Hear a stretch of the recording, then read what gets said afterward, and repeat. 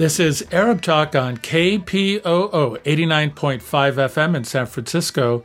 This is Arab Talk with Jess and Jamal. I'm Jess Ghannam. And I'm Jamal Dejani. Jamal, a lot going on right now. I mean, above and beyond, all the catastrophes with the Delta variant and the situation in Afghanistan, we're going to be talking about what's happening closer to Palestine in addition to some other things. You've did a really amazing interview with a human rights attorney, Stanley Cohen, who's trying to get the Israelis removed from a seat at the African Union as an observer, which I didn't even know about. It seems kind of crazy that the Israelis have an observer status at the African Union when they're so involved in destabilizing the region. Then we're going to talk a little bit about the shenanigans that the Democrats are doing in Congress with the Iron Dome appropriation money, taking it out, putting it back in, using the question of Palestine as a pawn to get other things done. And then finally, and this is part of our ongoing discussion, we're going to talk a little bit about Iraq war vet, Michael Preisner, who actually attempted to disrupt President Bush's, it wasn't really a mea culpa, it was kind of his attempt to rewrite history. Which all presidents do, obviously, but Bush's attempt to rewrite what happened in Iraq and Afghanistan is especially disturbing, and we'll have a discussion about that too. Yeah, so just part of the so-called Abraham Accords. That's why you said most people don't know about Israel's sneaking the backdoor way to the African Union as an observer. Imagine this is a country that practices apartheid, that has been labeled as an apartheid regime by Human Rights Watch, by its own human rights organization, B'Tselem, and it faces the largest objection from where? From South Africa, which suffered under apartheid, yet through bribery and all kinds of things, which Attorney Stanley Cohen will talk about. Attorney Stanley Cohen is a human rights attorney. He's an activist also. He, along with a group of lawyers, activists, and researchers from various countries. It's an international, basically, attempt. By the way, they submitted a petition to the African Commission on Human and People's Rights this September 16th, basically demanding that the African Union rethink it and revoke its recent decision to admit Israel as an observer. Let's watch Stanley Cohen. Israel was admitted to the African Union as an observer state in July this year, a decision that came as a shock to several member countries given Israel's sustained and ongoing repression of the Palestinian people. A group of lawyers, activists, and researchers from various countries submitted a petition to the African Commission on Human and People's Rights on September 16, demanding that the African Union revoke its recent decision to admit Israel as an observer state. Parties to the petition include the Palestine Solidarity Alliance, Johannesburg-based think tank Media Review Network, U.S.-based lawyer Stanley Cohen, and South African lawyers Nadim Muhammad and Shabnam Mayet, as well as other signatories from Belgium, Ireland, and the United States. Joining us to discuss this and more, Attorney Stanley Cohen. Welcome to Arab Talk, Stanley. Thank you so very much. It's good to speak with you, and welcome to your audience. So before we get started in the legal case, just in the past few months, Israel was described as an apartheid state, not only by the Human Rights Watch, but also by an Israeli human rights organization, B'Tselem, yet it managed to achieve observer status at the African Union. How did it manage to do this? Israel has spent the better part of its entire existence developing, honing largely corrupt relationships with various European colonial project states in Africa. It was one of the last states to support apartheid in South Africa. It exchanged technology for nuclear weapons to the apartheid regime in exchange for resources it needed for its own nuclear program. It has sold literally billions of dollars worth of weapons, including weapons that were used in the genocide in Rwanda. It's involved itself in Angola, in a variety of other states. So it has an old and almost exclusively corrupt relationship with either colonial projects that were still in existence on the ground in the continent of Africa, or which are surviving, functioning today through proxy states with corruption, with bribes, with paybacks, with weapons. So Israel felt comfortable enough to move, and interestingly, they didn't move when the African Union was sitting, but they moved after 20 years of failing to obtain observer status to get that status by an executive fiat by one or two representatives of the African Union without a formal vote, without a debate, without a discussion. So it's another example of Israel sneaking in through the back door what it can never accomplish because of its lack of integrity and its history of war crimes and apartheid through the front door. So I think it's a 200-page petition. It is stated that, and I'm quoting here, the human rights violations committed by Israel are contrary to the spirit and purport of the Charter of the African Union, particularly relating to issues of self-determination and decolonization, as Israel continues to illegally occupy Palestine in violations of its international obligations and multiple UN resolutions. Does this mean that the African Union is violating its own charter? Well, it means that those people that through executive fiat embraced Israel and opened the door to walk in are in clear violations of its own charter. If you take a look, as in the introduction to our brief, we just cite 10 or 12 of the constitutions of a cross-section of African states in the north, the south, the west, the east. And if you follow the clear read of their own constitutional edict, their own protection, their own intent and purpose, it is a clear violation of their own charter to permit a serial human rights abuser such as Israel to come in to play any role in the discussions, in the meetings, in the politics, and the strategy of the African states, of the African Union.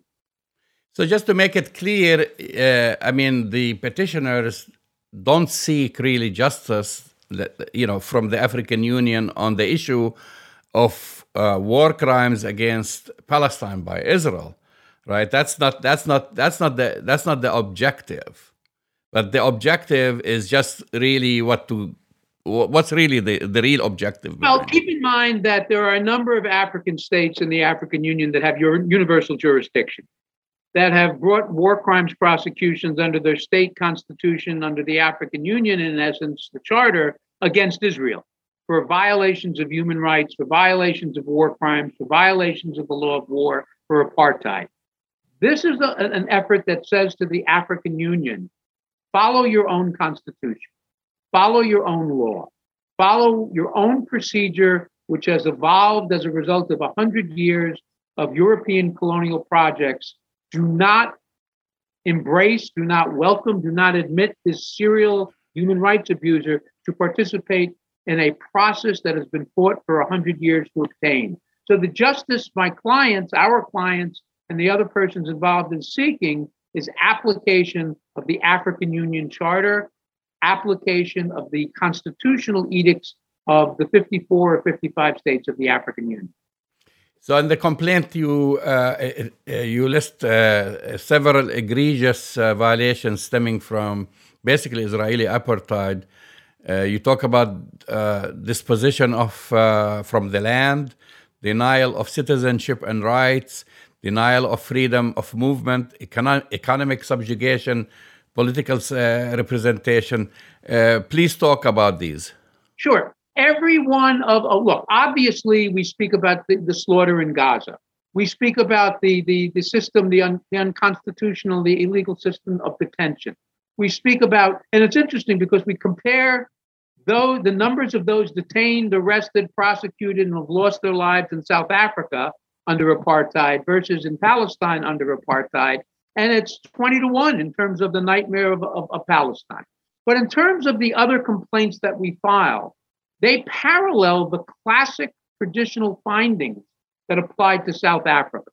All of the fundamental linchpins of what Israel maintains, whether it is in the classic occupied territory, quote unquote, post 67, or for the so called 48 Palestinians, it is identical to the very tripwires, the very reasons, the very causes which led the world to boycott South Africa, to break the back of apartheid, to refuse to accept it in the world community. So what we are reminding the Commission and what we are reminding the African Union is you are embracing not just apartheid, and not just apartheid that recently has come of age, but it's been there for decades, but you are welcoming in the very type of political, social, and civil society that you rejected in South Africa, that you rejected in what was in Zimbabwe, that was rejected in African states throughout the African continent,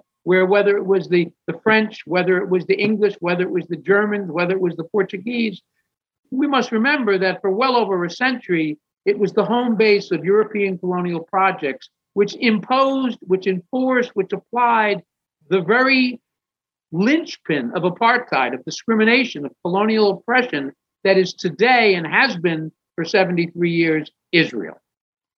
What do you think is the reason behind Israel's really trying to expand its influence over Africa? I mean, what's its main goal? Well, there are two separate goals. Number one is Israel remains one of the world's largest, one of the world's most prolific weapon manufacturers and salespersons. They have a contract with one of the member states of the African Union, I believe, for $1.6 billion this year. They have sold billions of dollars to the African continent over the years in terms of the despots, in terms of despotic regimes, in terms of weapons, now in terms of surveillance techniques. So there's two benefits for Israel. Number one, you have the economic incentive where they drop billions of dollars of weapons, which provokes internal dispute and, in fact, civil war in some location. And then there is this attempt, and you see it with the so-called Abraham Accords, to develop relationships, to develop warming relationships with Arab and Middle Eastern states in an effort to say, you see, we can exist. We will deal with this justly. So it's part of the Israeli propaganda mechanism. It's part of the Israeli approach to basically cover what it's doing to Palestinians through a wrap or embrace of the African Union, saying, look, if the 50 some odd states of the African Union would welcome us, would embrace us, would say we're good people, then why won't the rest of the world, where there are problems, where they think we are problematic in terms of Palestine, enter into it? We'll discuss it. We'll work on it. We'll talk about it. Meanwhile, the dispossession, the destruction, the murder, the detention, the land theft goes on and on and on. Israel has always sought to expand the cover for its war crimes in Palestine. So what are the remedies? Because I know you've listed some remedies. I mean, at the end of the day, what are the remedies that you're seeking from the African Union? Keep in mind, South Africa announced just yesterday or 2 days ago that it planned with a group of other states to bring to the floor of the African Union meeting, the legislature, in essence, in October, to push this issue, to debate this issue, to discuss this issue, and to move to have Israel's status stripped. We seek a number of relief. In the interim, we seek what's known as a demand for discovery, which asks for the background, the circumstances, the agreements, the deals, whether there's any payoffs, whether any contracts, whether any agreements between those in the African Union that are saying welcome to Israel and Israel.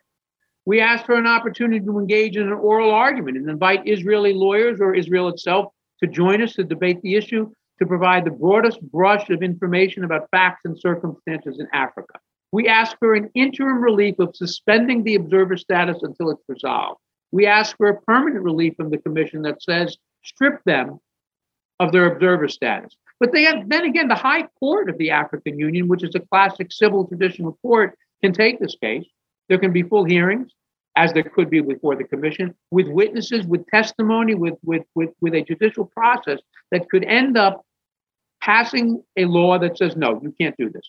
They're not allowed in. And as can the African Union legislature. The body itself can turn around in October and in November and say, we're reversing this. This was a decision made by a handful of people that have very close relationships to Israel. We're reversing it. We're stripping Israel of its observer status and removing it. So on one hand, I mean, as I started earlier, Human Rights Watch, said that Israel is an apartheid state or has apartheid practices. But at the same time, Israel is making headways with the so-called Abraham Accords, with infiltrating the African Union. And there are polls now that show, for example, a lot of American Jews are kind of waking up and saying no to Israel. Yesterday, I wanted to get your opinion on this in the Israeli newspaper Haaretz. There was an article that one of Israel's iconic Zionist families and former member of the Shin Bet, Yaakov Sharet, of course, is 95 years old, has become now anti-Zionist and encourages people to leave Israel. The title of the article was pretty shocking, really. Israel was born in sin. I mean, this is what he described Israel as. Do you feel that there is a shift now, I mean, in this kind of sentiment towards the state of Israel? Well, what I find paradoxical is, for 100 years, and more particularly for 73 years, Israel has tried to conflate Judaism with Zionism, as if this 3,000-year-old or 5,000-year-old faith was floating around looking for a leadership to tell them what to do and who they were and what they are, that all of a sudden showed up in the guise of basically agnostics from Poland, atheists from Europe, who announced it. So what's interesting is it is the rhetoric, the propaganda, the hasbara, the sale has worked only so long. And the paradox is what began as we speak for Jews, we represent Jews, we protect Jews. Increasingly, more and more Jews, especially young Jews in the West, are rejecting this, have come to grips with the fact that Israel is a rogue state, commits gross violations of human rights and violations of international law, and embraces an apartheid state. So they are beginning to move away from the embrace and support of the next generation of young Jews throughout the world who are saying, no, we want no part of this. We want no support for this Zionist entity. And they're finding comfort in evangelical Christians, perhaps in the African Union, perhaps in other areas. So we have this move from we speak for and protect Judaism to now an acknowledgement that we speak for and protect ourselves. And we'll make a deal with any devil anywhere that we can. We'll sell weapons. We'll bribe representatives of government. We'll have corrupt leaders. We'll provide surveillance information to states to spy on their civilians. We will support despotic regimes. We will insinuate ourselves into war crimes just so that we can survive. Not as they call it a nation state, and yes, it's built upon the notion of the superiority of Judaism, but increasingly it is clear this is a national, political, European colonial project, which at all costs will do anything that it can to survive.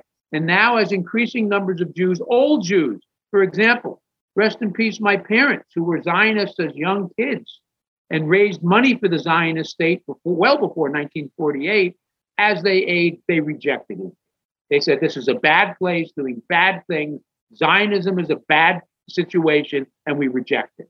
So that is happening increasingly. And with that, Israel is growing more and more desperate to develop new people to just blindly embrace the rhetoric, blindly ignore the facts that this is a monster state that has committed war crimes for 73 years and left to its own device will continue in perpetuity.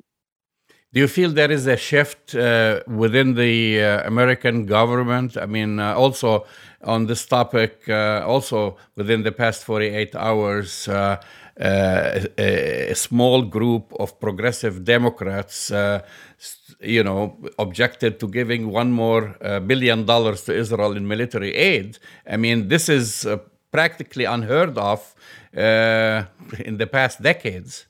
Yeah, I think there's a change underfoot. You've got increasingly younger, more astute, more experienced political people in Congress. They come from communities of political activists. They come from communities of progressives. They come from communities that understand what Israel has done. They understand very well that the U.S. is complicit, that this is a violation of the Arms Export Control Act, that you reach a point, the disconnect of saying to Afghanistan, of saying to Iraq, of saying to Libya, of saying to Syria, we're detaching, we can no longer become involved or maintain a presence in these terrible situations at the same time that we will blindly embrace a Zionist killing machine is palpable, it is clear, it is painful, and increasingly younger representatives in Congress, people that are more astute, people that understand the big picture about who Israel is, what Israel is, and what it has done with almost $300 billion in U.S. money, which has supported war crimes, genocide, crimes against humanity, and apartheid. We are beginning to see a shift. We are beginning to see a move by younger congressional representatives. And I suspect Israel understands very well that over the next 3, 4, 5 years, unless there are some very dramatic breaks with its history, with its practices, unless there is a true move towards liberation, justice, and equality and self-determination for Palestinians, they are going to see an end of this dutiful blind support by the U.S. Congress. Stanley Cohen, thank you for coming on Arab Talk. My pleasure. Thank you for inviting me, and my best to all the listeners. That's the voice in the face of human rights attorney Stanley Cohen. Really great interview, Jamal. And I think, again, most people wouldn't know that, but I didn't even know it. And I try to stay on top of the news. But in apartheid state, having a seat at the table as an observer with the African Union seems not just hypocritical, but really kind of dangerous in terms of potential destabilization in the region. And as you rightly pointed out, South Africa, which is one of the largest critics of the apartheid state in Israel, is part of the African Union. So this was a very eye-opening and compelling interview you did with Stanley Cohen. I mean, here is a continent just that suffered from various colonialists, be it Britain, France, Italy, Belgium, you name it. They've all had a foothold in Africa. I mean, to bring a colonialist regime, Israel, to bring an apartheid regime to be an observer, it's absurd. It is absurd. But here's the thing, Jamal. It's part of Israel's attempt to whitewash itself on the international stage. And the Abraham Accords and the agreements with Jordan and Egypt are all attempts to whitewash the apartheid regime's image globally, as well and especially here in the United States. So, this came up also this week, which is equally disturbing. You had the King of Morocco and one of his foreign ministers saying that Israel needs to be a full partner in the Middle East peace process. So all this kind of hypocritical, really dangerous political statements attempting to whitewash a really kind of, not just human rights abuses, but, criminal human rights abuses that the Israelis have been engaged with now over 73 years. This is all their attempt to whitewash that away, to attempt to rewrite the history, to present itself in a different light. So, kudos to Stanley Cohen and his group for calling out the Israelis for this, grotesque act of hypocrisy with the African Union. Well, I mean, also the timing could not have been more transparent and obvious. Exactly. With Israel, like as we've talked about it on this show, and we've had experts talk about it, when Israel was declared as an apartheid state, when Israel is facing its own issues from within, from its own human rights organizations, right? When you have the international, the ICC is looking into Israeli war crimes. All these things, exactly. And then you have this global, what we call global Hasbara campaign to what you're saying, whitewash Israel's image, be it the Abraham Accords or what they're trying to offer the King of Morocco, it's all about now, it's all so transactional. I mean, why don't you accept Israel and we'll give you more money, more US aid, more weapons, what have you. Okay. I mean, that's the game that they've been playing. Right. So here's my statement, Jamal. You want to do transactional politics? Fine. Do transactional politics. Then let the people who believe in human rights and justice and who believe in the International Criminal Court use our form of transactional justice by engaging in boycott, divestment, and sanctioning of the Israeli apartheid regime. You want to do your form of buying off the king of Morocco and buying off the African Union and buying off what's happening in South Sudan, and you want to buy off the, Sisi in Egypt, fine, be transactional. But then we have the right, as people who believe in justice and human rights and the International Criminal Court, to use the BDS as our transactional method to hold the Israeli apartheid regime accountable. So you can't have it both ways. One word, double standards. Yeah, exactly. That's exactly this is right. what brought down apartheid South Africa. Exactly. That's right. And if you dare to practice, and we've seen what happened to Ben and Jerry's, right? We've seen what happens to professors at universities getting fired from just by saying no to Israel. This is the hypocrisy. I would say double standards and hypocrisy. So it's two words, really: hypocrisy and double standards. Absolutely. And that's what's going on. On this topic, Jess, that's another thing about double standards. Speaking of hypocrisy, let's look at the Democrats and the Congress and their hypocrisy. Here we are trying to recover from a devastating pandemic.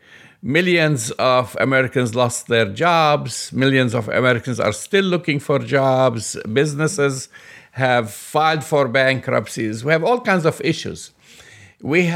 Congress refused, I should say, actually, it's the administration refused to forgive student loans, which makes sense. Like, we need to educate people. They refuse to do that, right? That's right. Actually, Congress wants to do that, but there is a resistance from the administration. Yet, we are willing to write another $1 billion check to Israel. For the Iron Dome of all things. Yeah. So now we briefly spoke about that because that was starting, as you know, progressives in Congress, when this issue came about the replenishing, basically, Israeli American-made missiles to Israel for their Iron Dome, giving them the money for that. Progressives in Congress, and I should mention them: Alexandria Ocasio-Cortez, Betty McCollum, Rashida Tlaib, Ilhan Omar, Ayanna Pressley, Pramila Jayapal, and Jamal Bowman, among others. They said, no way. You're not going to sneak in the $1 billion, as we're trying to balance, do gymnastics, basically. It's all debt, like raising the debt ceiling. It's just sinking us more into debt. I don't know. Do you have a printer for money in your house, Jess? I don't. But I think that's what the government does every time they need money. Just print more $100 bills, and then these Congress people, they have the audacity to just say, okay, let's give part of that. Let's give $1 billion to Israel.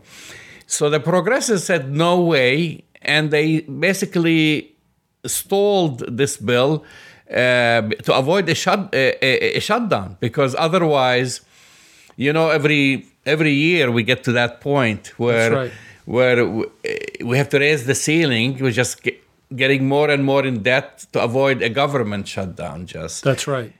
And so now there's a new trick. They said, okay, we won't put it within this bill.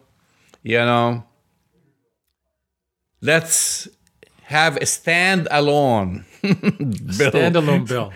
Yes. Exactly. Yes. A standalone bill. So they've managed, and I feel really bad, and I commend these congressmen and congresswomen for their action to do that, for a change, which is like unheard of, to say, no, we're not going to give a carte blanche to Israel every time you ask for it. But unfortunately, they are a minority. Well, they're a minority, and they're being pushed on by Nancy Pelosi and the other Democrats, and all this hypocrisy around, ending endless wars and you listen to Biden's speech at the United Nations, we have to come together. We can't fight these endless wars. Well, the Israelis have been in an endless war against Palestine and against Palestinians. going on 73 years. And these progressive members of Congress, they're not even asking in this particular instance to stop all, funding of the apartheid regime, which ultimately is where we need to be. They're really focusing on one thing and one thing alone: the extra $1 billion for the Iron Dome. And you're right, we have to give him credit for at least calling it out for what it is, confronting it. But, the majority of the Congress and the Senate is going to find a way to give this high technology weaponry back to the Israelis and give them another $1 billion.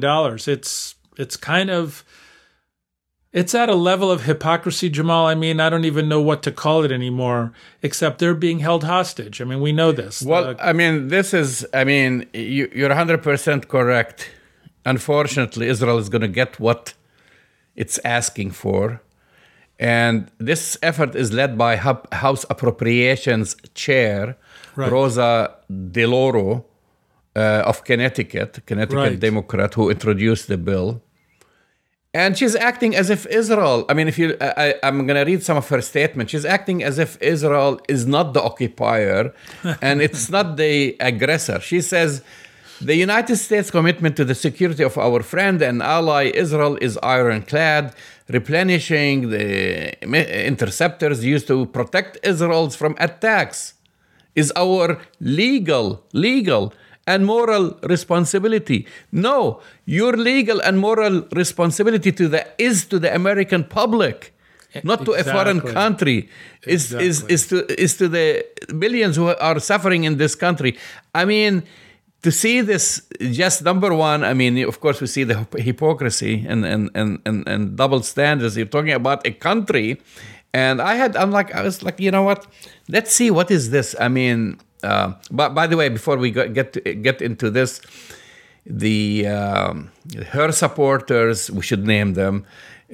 Number one, of course, they did this. This announcement came amid pressure from the Israel lobby. You guessed it, AIPAC. Who else? And its surrogates in Congress, such as Representatives Ted Deutsch, Kathy Manning, Josh Gottheimer, Richie Torres, Brad Schneider, and there is a whole list, because I was trying to see who are pushing, who are lining behind the House Appropriations Chair. And of course, the other thing is, because you have to read sometimes between the lines and what happened. Hoyer, Steny Hoyer, right? Yeah, Steny Hoyer announcement, and he's the U.S. House Majority Leader. Steny Hoyer announcement came because he made that announcement. We're going to go through, another bill. We'll let this thing go. After he spoke to who? The Israeli Foreign Minister Yair Lapid. There was a phone call. So this is all this on Tuesday night. And during the phone call, Lapid was reassured that the move was a technical delay. I mean, here he's giving him kind of like the inner discussion, like within Congress. Don't worry, the $1 billion, you're going to have the $1 billion. This is just a technical delay related to discussions over the U.S. debt ceiling, and that the defense funding would be approved at a later date. So that goes back to your other point, Jamal, that you have a member of Congress reassuring a representative of another country, we're not talking about, we're back to this thing, like you said. Are we thinking about the 30 million American children who go to bed hungry every night? Are we thinking about the homeless issue? Are we thinking about all the people who've lost their jobs? The people who don't have access to healthcare in the middle of the Delta pandemic, the COVID pandemic and the Delta variant? No. We're bending over backwards to reassure a foreign minister or a defense minister or a prime minister of another country that regardless of what's happening to our citizens and our mandate to protect and serve U.S. citizens, we're going to give you that $1 billion. Do you really understand what $1 billion can do for what's happening in the United States right now across all sectors? So Steny Hoyer, okay, and all of the other, bootlickers of the appropriations chair who want to, put aside what's happening in the United States and the children who don't have enough food and all the other crises that are going around just to give the Israelis $1 billion more. We have to come up with new words for it, Jamal, because it's beyond hypocrisy. It really is. If you look at the damage that it does to American strategic interests and the damage that it does in terms of how it promotes the killing of more Palestinian civilians, women, and children, there's got to be a word for this that goes above and beyond just hypocrisy, because this is not just hypocrisy. Well, just there is another bit of information maybe you're not aware of, or at least I know a lot of our audience, they're not aware of. And this is information from the World Bank. This is about the gross domestic product, GDP in Israel. Do you know that Israel is ahead of our neighbors to the north, Canada? That this is from the World Bank. Israel GDP per capita is $43,689 for 2020. This is based on 2020. Is ahead of Canada, which is $43,278. It's ahead of New Zealand, which is $41,127. It's ahead of the UK, which is $40,406. Wow. So when we're talking about US aid, you are giving money to a wealthy country. Just think about it. Israel is ranked now ahead of Canada. Unbelievable. Ahead of our neighbors. Do we give Canada billions of dollars every year? No. I mean, it's ahead of the UK. No. Imagine that. No. So it's not like you're giving even it's unfair when we criticize the US military aid that is given to Egypt, for example, because Egypt or Jordan, second recipient. Egypt is a poor country. Egypt has 100 million people. Right. Who live below, most of them live below the poverty line. That's right. You're not talking about, Egypt has 100 million people to Israel's 8.6 million, even including the West Bank, wherever you don't have 15 million. This is including even the West Bank. Right? Well, Jamal, I think, you're bringing up a really critical point. I mean, we can do all the political analyses we want, but if you look at the raw economic realities, this kind of largesse and money being handed over to the Israelis to buy more weapons and to fund their war machine, from a strictly economic point of view, you're right, doesn't make sense given that level of GDP. But let's remember what President Biden said. He basically, and I'm paraphrasing him and Antony Blinken, who said our foreign policy is going to be based on morality, doing the right thing, and not based on, anything else. I mean, giving the Israelis another $1 billion on top of the $3.5 billion, on top of the loan guarantees. It's what is it, $7 to $8 billion a year when you include all of the support in its many forms to one of the wealthiest countries in the world. I just want to end with one thing, because we want to talk about also George W. How can we forget? Yes. It's been a while, right? So if you wonder, ladies and gentlemen, why Israel has national health insurance and Americans don't, here is the answer. Really. This is, even amidst this pandemic, we know the big issue is that millions of Americans are uninsured, right? Israel has a national health insurance. We know Canada has a national health insurance. The United States does not.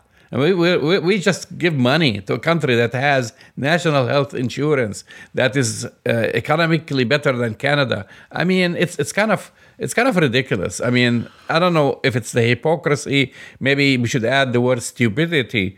Well, I think that's right, Jamal. And I think stupidity and lack of foresight and lack of ability to understand the strategic interest, because when push comes to shove, the congressmen and women, all of the congressional leaders are just thinking about one thing. They're not thinking about what's in the best interests of this country or of the people who are suffering. They're thinking about, how can I get reelected in the next 2 years, in the next 6 years, whether a senator or a congressperson. The only thing that they're thinking about is, I need money.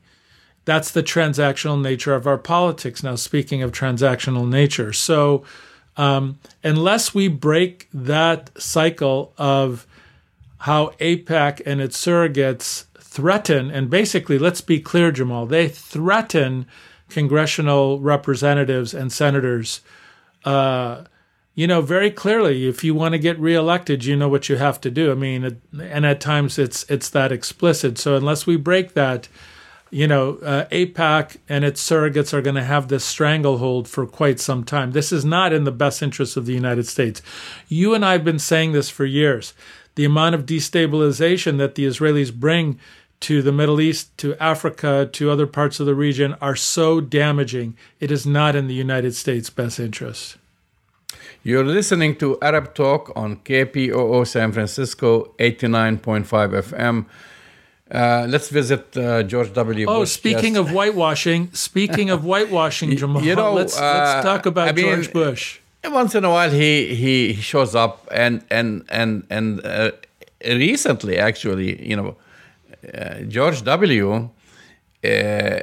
Has been hosted by popular talk shows. He goes to different talk shows. He's like, right, and especially during Trump, people kind of like missed him. And they were looking at him as this cuddly bear. If you look at the interviews, no questions about Iraq, no questions about Afghanistan, no questions about the millions of people who died, etc. They give him a pass. And the war on terror. And the war on terror, he just comes in and shows them that he has taken up painting and he's auctioning his, portraits and so forth. So he was in, I think, Los Angeles at a speaker's tour, and his speech was interrupted. And we're going to show this, and so you can listen to what this veteran had to say. When are you going to apologize for the million Iraqis that are dead because you lied?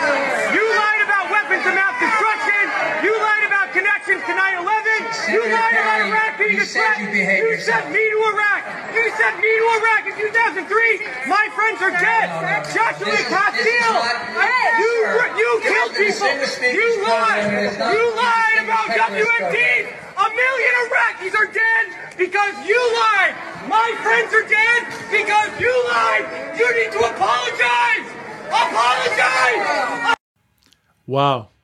Well, thank you, Michael Preisner. Thank you for your service, and thank you for standing up and confronting the whitewashing and the attempt to rewrite history about, what George W. Bush did in Iraq, what he did in Afghanistan, what he did in the name of the war on terror, what he did in terms of the million Iraqi children who died and the hundreds of thousands of Iraqis who died and the depleted uranium and the destabilization of the region, and what a disaster the Bush administration has bid for civil liberties even to this day. That took a lot of courage, Jamal. Yeah, and it's kind of, it came at the right time because, right, as you know, the United States commemorated the horrific events of 9/11. And then I guess George Bush was asked to speak about this, and he's been speaking about it. Even though, I've seen him even during the, aside from his kind of cuddly bear tours, but he was critical of Trump. So on few things he was right, but he has no right to talk about or as this veteran, as you mentioned, Mike Preisner, who basically asked him to apologize. Absolutely. He starts yelling at him, Mr. Bush, when are you going to apologize for the million Iraqis that are dead because you lied? He confronts him and he said, you lied about weapons of mass destruction. You lied about the connection to 9/11. And he was sent. He said, I've lost friends.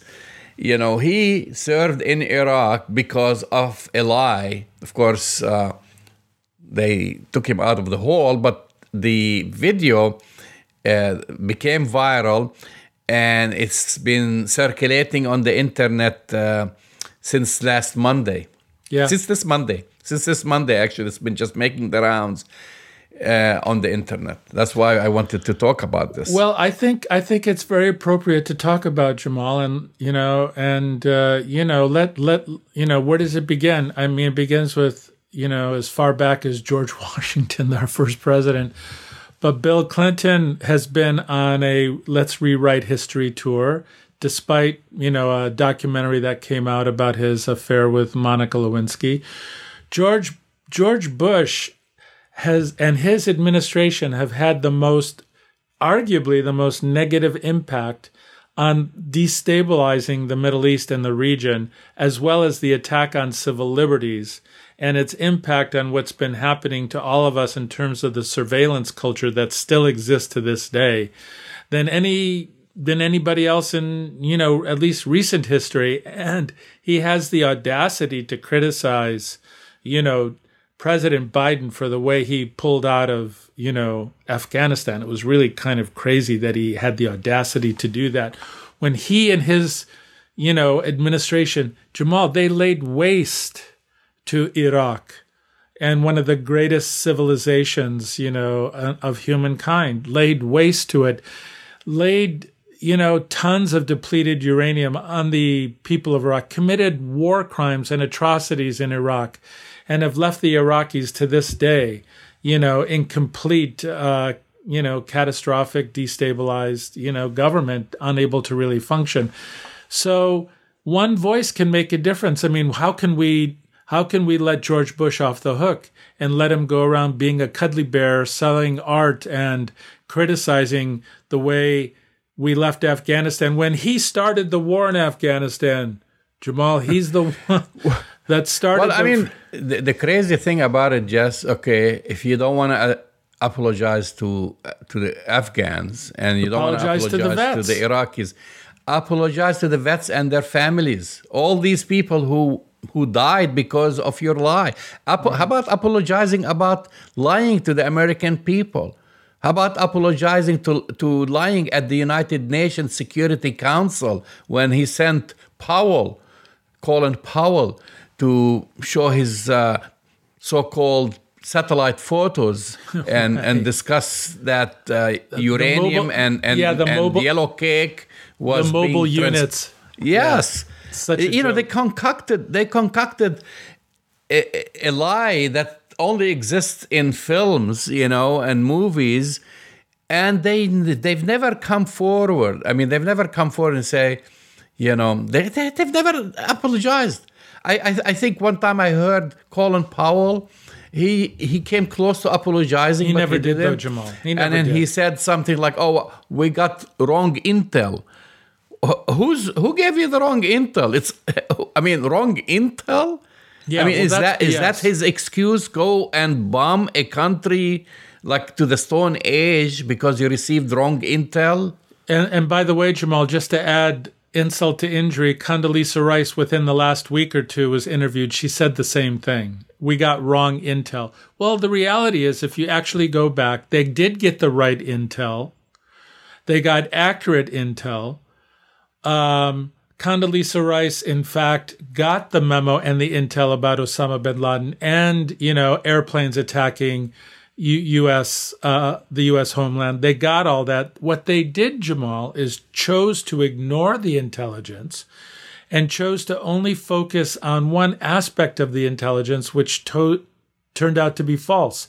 So when Colin Powell or Condoleezza Rice say they got the wrong intel, it's bogus. It's a complete fabrication. Because I covered that war. I know everything that happened during that time. That's right. I know when they sent the international inspectors, and then international inspectors came back, and they said, we found nothing. They were going all over the place with their equipment and looking for radiation, any signs of nothing. They found nothing. So you know what their answer was then? Well, we've gotten rid of a dictator. I remember that. I'm paraphrasing. They shifted the attention. They tried to kind of shift the attention. Oh, we've done everyone. We've done the Iraqis a big favor. We've gotten rid of a dictator. That's one of their lies. The other lie, they tried to make the connection between Saddam Hussein and Osama bin Laden, which, by the way, It's a joke. It's a joke because Saddam Hussein was against anyone who resembled an Osama bin Laden. You know, he's not an Islamist. He's a socialist, you know, but definitely he was not going to ally himself. But he also killed a lot of the Al-Qaeda-like types in Iraq when he was in power. Al-Qaeda only came to Iraq After they got rid of Osama. After they killed Saddam Hussein. I mean, after the Exactly. Americans went into Iraq. So they did not exist. Yeah, he was a brutal dictator and a regime and what have you, but has nothing to do with Al-Qaeda, had nothing to do with 9/11, and had nothing, and his nuclear program has stopped for years. He abandoned that program, and look what they've done. Look Yeah. what George Bush basically authorized. Exactly. And so when George Bush criticizes President Biden, and trust me, Biden deserves criticism. That's not what I'm saying. But it's like the pot calling the kettle black, right? We are... So I have a question for you quickly before you get into that. A little what? quiz. This is the most viral video for George W. Bush since when? Let me ask you. Oh, I think it's... Another viral video. When he declared mission accomplished. No, actually, that was a big one, a biggie, but there was one that went even more viral. Which one? Since the Iraqi journalist threw a shoe at him. Oh, yeah. So I was like thinking, which, what video made more hits or views? And actually, that's got to be one of my all-time favorite videos. That actually that video played millions and hundreds of millions of times over the internet. And then this one now, since that time, because George Bush has disappeared, they haven't heard of him that much, except he's, like I said, going to these talk shows. And this one is probably going to be just as big. Well, it looks like we've come to another end of Arab Talk, Jamal. You've been listening to Arab Talk on KPOO San Francisco, 89.5 FM. Go to our website, arabtalkradio.com. You can download all our shows right there, and we will talk to you next week. We'll see you next week.